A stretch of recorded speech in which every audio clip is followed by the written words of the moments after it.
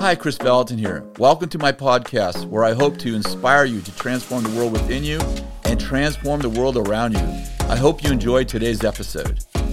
Hi everyone, it's Allie Valentin here, and I'm here to let you know that the conversation you're about to listen to came from a live Q&A session on Chris's social media accounts. I hope you enjoy. Okay, Look at we this. are live. We're live. We're live, everybody. We're live. Hi, everybody. Happy Tuesday. Yeah. It's Did been you a miss me while. last week? I don't think we did last week because I was gone, right? You've been gone. Yep. You've been gone for a little bit, I 2 feel weeks. like. Yep.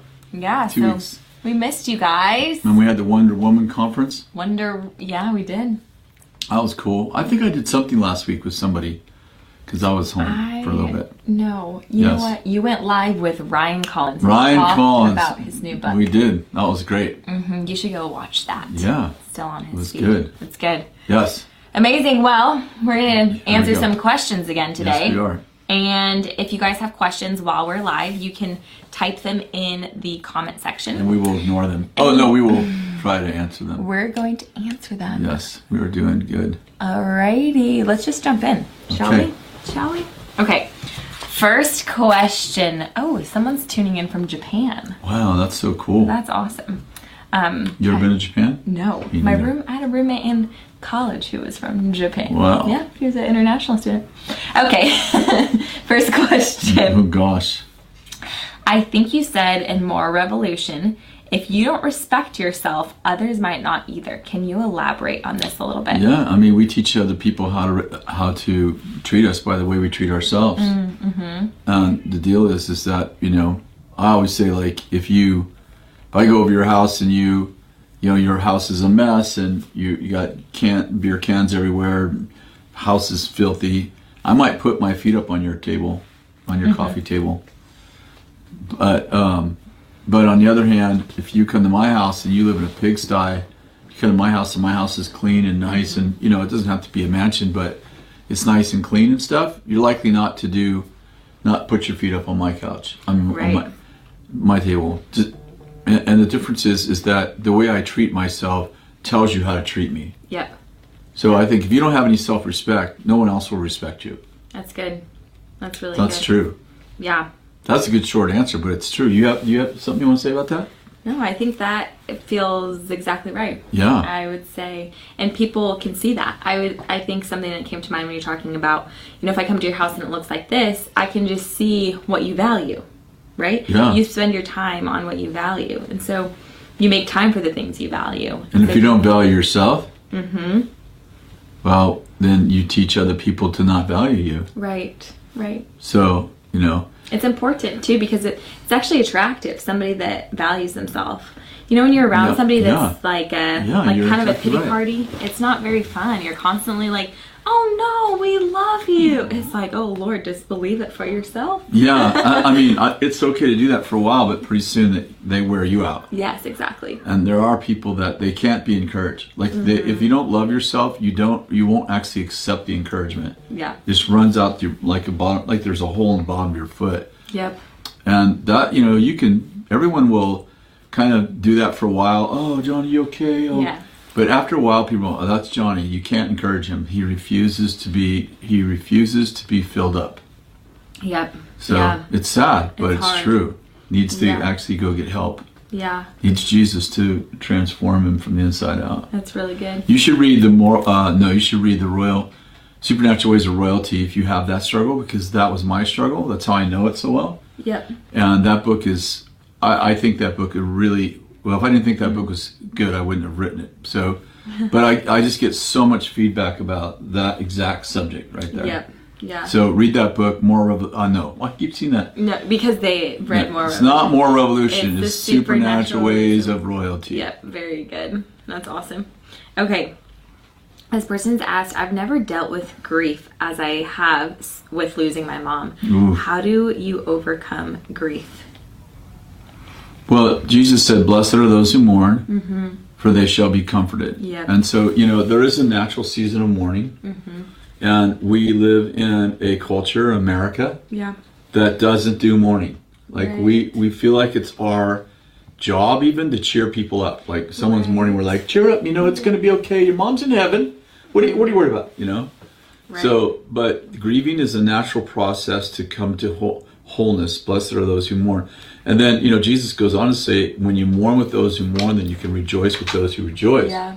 Yeah. So I think that sometimes we, even us cheer-uppers, us encouragers, you know, sometimes we're like, we should just mourn with people instead of trying to cheer them up. Right. Well, we don't see the value in it, you know. Exactly. We're just always trying to, okay, well, that's not happening. That's not happening. You know, we're trying to ignore the fact that... Put the happy face on and go forward. Yeah, yeah. Now, let's be clear. There are people who get stuck in grief. Mm-hmm. And, yeah, I see that. Look. Got a little bit of a low battery message. There we go. Yeah, and there are people who get stuck in grief, and, you know, instead of the cycle that blessed are those who mourn for they shall be comforted, you know, they don't, they like 2 years later, they're still in the same grief position. Right. I see we're trying to fix something. We're trying to fix it. That's Ellie. Ellie's really close right there because she is trying to make sure that there we go. Okay, we're powered up. Devices don't go dead. There we go. Here we are. Okay, this is live. That's how you know it's real. That's right. Yes. So there are people that get stuck in a grief cycle, and maybe the gal who's talking to us is actually in one of those downward cycles where she can't get out of it. Then I would really encourage you to find get a good counselor, and maybe there's something in there that broke when your mom died that needs to be fixed. Yeah, that's really good. Yeah, that's really good. I love what you said about not running away from it necessarily, but actually allowing yourself to feel that pain, because on the other side of that pain is actually healing and wholeness. Yeah. And sometimes we think if we go to the depth of that pain, we're never going to come out the other side. At least that's how I have feared pain before. That's true, yeah. Because I just didn't want to feel it, because I just thought if I feel it, then I'm not going to... Yeah, you won't I won't be able to recover. escape. Yeah, and so I'm just going to live there. And it felt like the biggest, scariest thing, Bethel Transformation Center has a grief counselor. I just remember that. Jay was telling me the other day. So Bethel Transformation Center, you should check it out. Mm-hmm. They have a grief counselor. So if you really want to get help and you really are stuck in a cycle, and it's your mom died 2 years ago, 3 years ago, and you're still there, it's like, oh yeah, you got stuck. You need to get out of that stuck spot. Yeah, that's really good. It's really good. Okay, somebody's asked, will God's promise happen regardless, or does our ability to partner affect the outcome? Well, that depends on the promise, right? There are conditional promises, and there are non-conditional promises. Sometimes the promises God gives us are conditional, like if you do this, I'll do that. Like, give, and it shall be given to you, pressed down, shaken together, running out all over. What's the promise? If you give, then I will give, pressed down, shaken together, running out all over. So in that case, it's a conditional promise. Like, you have to first give, and then it will happen.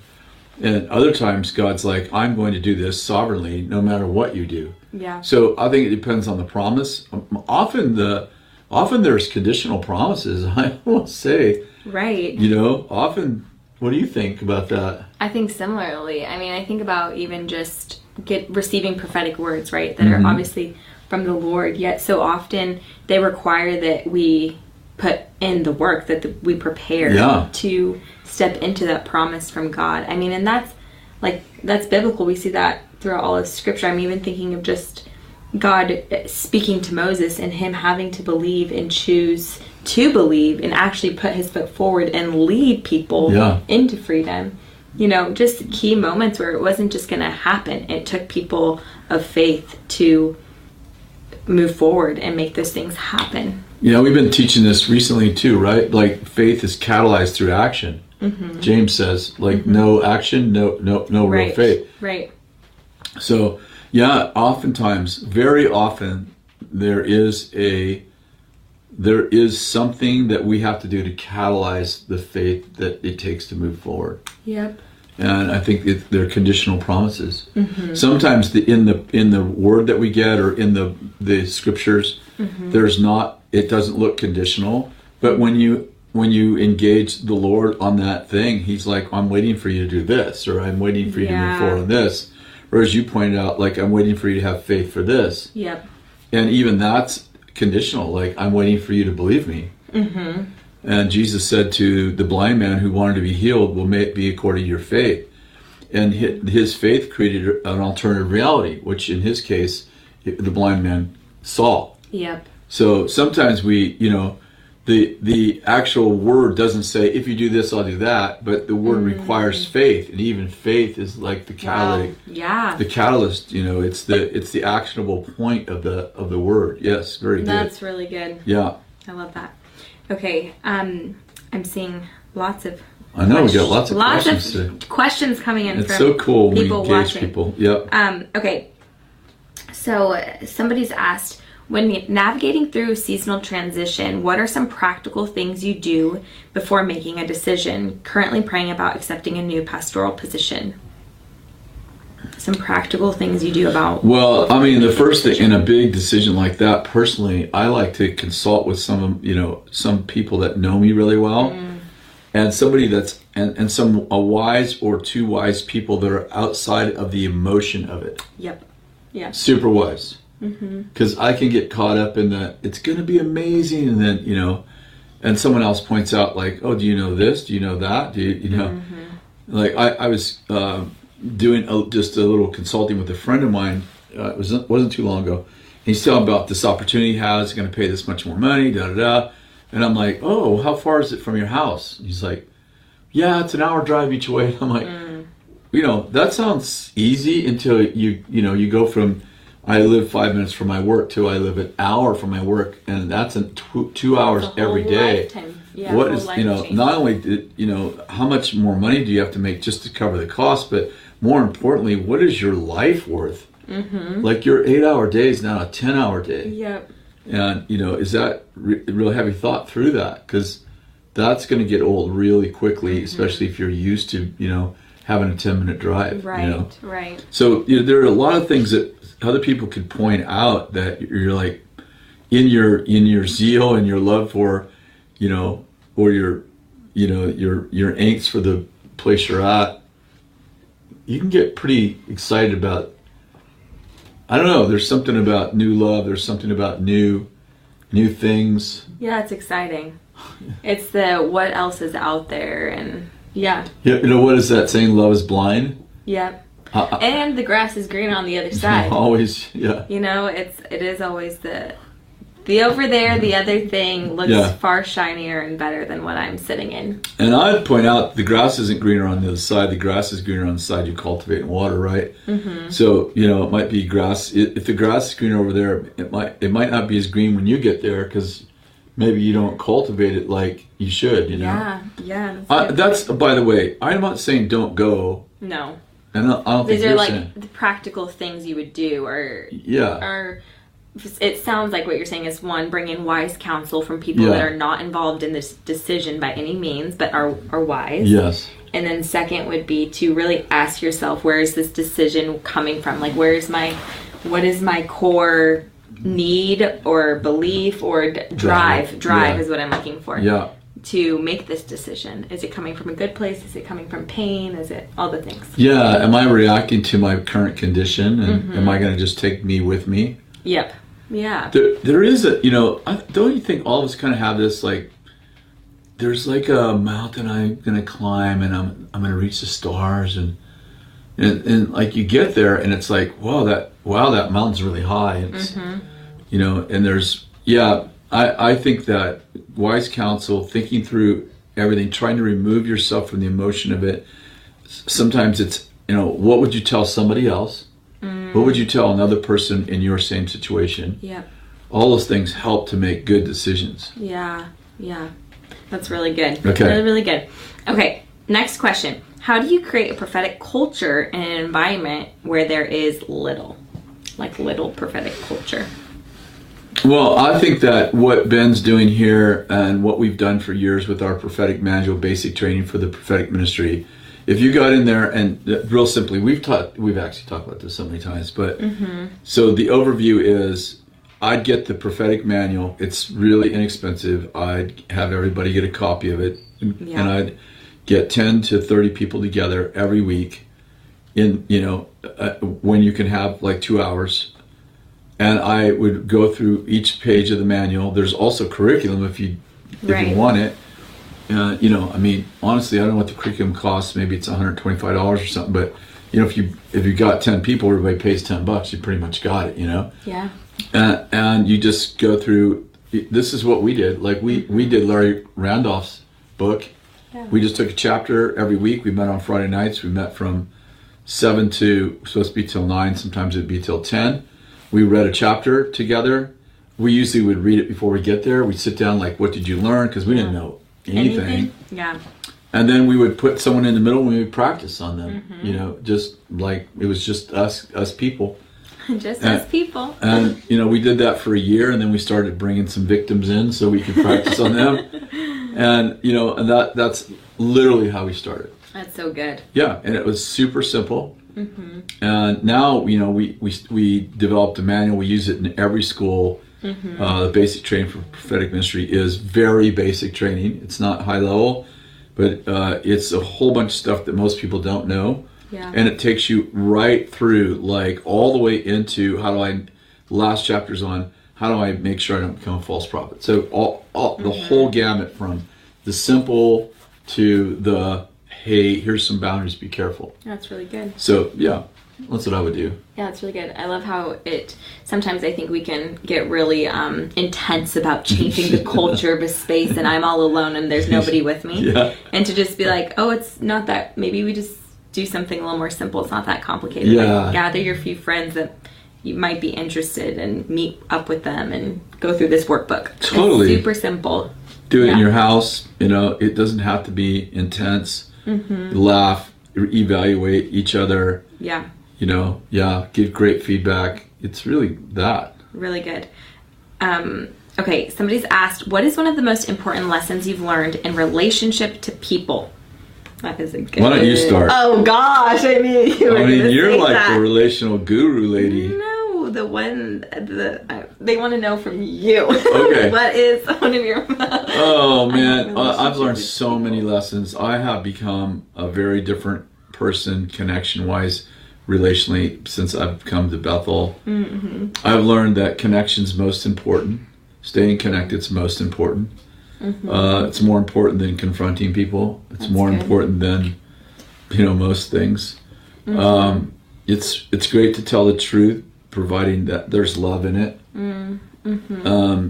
When people are in pain, no one should ever suffer alone, and you bond or break in pain. And I found the easiest thing, this is a lesson I learned when I was on the couch 15 years ago. I had a friend of mine who's a doctor, and she called me every day. Talking to a depressed person is not easy. She called me every day for 6 months. And I was like, I got so bonded to her, not in an unhealthy way, but like, wow, you actually cared. Yeah. And I realized that when someone's in pain, I don't have to have the answer. I just need them to know I'm with them. Yeah. And so if I hear any of my staff that are in pain, and we have a lot of staff, so that's usually 5 or 6, 7 people a day that I'm checking on. I checked on several this morning, several before I went to bed last night, just like, hey, how you doing, what's going on, what was the doctor's report? And and I feel like there is a bonding that happens when we have an opportunity to bond with people in a way that we never had before when they're in pain, if we will run to it. It's so true. It's when you're in a crisis or in pain, you realize who your real friends are in that moment, right? Who is it that shows up when you have an emergency? Who is it that's willing to bring you a meal and sit with you and not say anything? Those are the people you feel loyal to. Yeah, and like the Good Samaritan who didn't have a lot of time, but he had some money, right? So he did what he could for the guy in the immediate, bandaged him up a little bit. Then he takes him to the inn, which would be equal to our hospital, and said, hey, take care of this guy. I'll be back in a month. I'm on a business trip. I'll pay the bill. It's like, okay, he had money, but he didn't really have a bunch of time. Yeah. So he did what he could, and then he paid someone to do the rest. So, but the point is that he cared. Yeah. And Jesus said that guy is his neighbor. Now, some of us don't have any money, but we have time. Yeah. Or we have a skill. I think those things matter a lot, and I have proactively really, really worked hard to do that. And in COVID, it was pretty hard because there were so many people hurting. Yeah. So, my text, I was spending, an hour a day texting people, like, how are you doing? And then, sometimes if it's a reoccurring, like it's long, I just pick up the phone and say, hey, I'm going to call you. I want to pray for you. Mm-hmm. And I say, like in the text, hey, I'm going to talk to you for 1 minute or two, but I want you to hear my voice. I want you to hear my prayer. Mm. So, it doesn't have to be a 20-minute conversation. It can be a 2-minute conversation. Yeah, that's really But good. just staying connected matters a lot with people. Connection does really matter. It's really good. Cassie's got Parkinson's. She's doing really good. I'd say part of her doing good is that when she's having a down day, I'm like, the Lord says to me, no one should ever suffer alone. This is what I learned from Kathy's suffering. I'm like, okay, so I'm there. If I can stay home, I stay home. Mm-hmm. If there's any way I can stay home, I stay home. And it's like, it's just her taking a nap, making sure she's strong, making sure she knows that she is covered. Mm-hmm. And it's really, these are our best years of our marriage. And it's, we both know that she's going to be healed at some point. But in the meantime, we have this great opportunity to do what we couldn't do if she was perfectly well. That's really good. We take advantage of it. Yeah, that's really beautiful. Mm-hmm. I love it. Well, we are at time. Oh, gosh. Quick as could be. I never today. realized how fast this goes. I know. It's quick. Yeah. Hey, we just want to say thank you so much for, following us and caring enough about, our opinions to, some of you Zoom in with us every week. Yeah. And we thank you so much for your contribution, for you just, showing value for what we're doing. Mm-hmm. And, please make comments how we can improve, even questions that you have, maybe ideas you have for us to do something different or on a different subject, because we read every comment and we do our best to try to, like, this is your time. Mm-hmm. We're not doing what we want to do. We actually developed this whole Q&A from hundreds of questions we get every week, and we're like, okay, we got to figure out some way to create a venue, to help people. So we pray that God would bless this week, that everything that you care about, God would care about. And this would be an extraordinary week of the presence of God and the fulfillment of your dreams. Yes. Have a great week. God bless. Thank you so much for listening to my podcast. To stay connected, you can sign up for my weekly newsletter at chrisvallotton.com/subscribe. God bless you.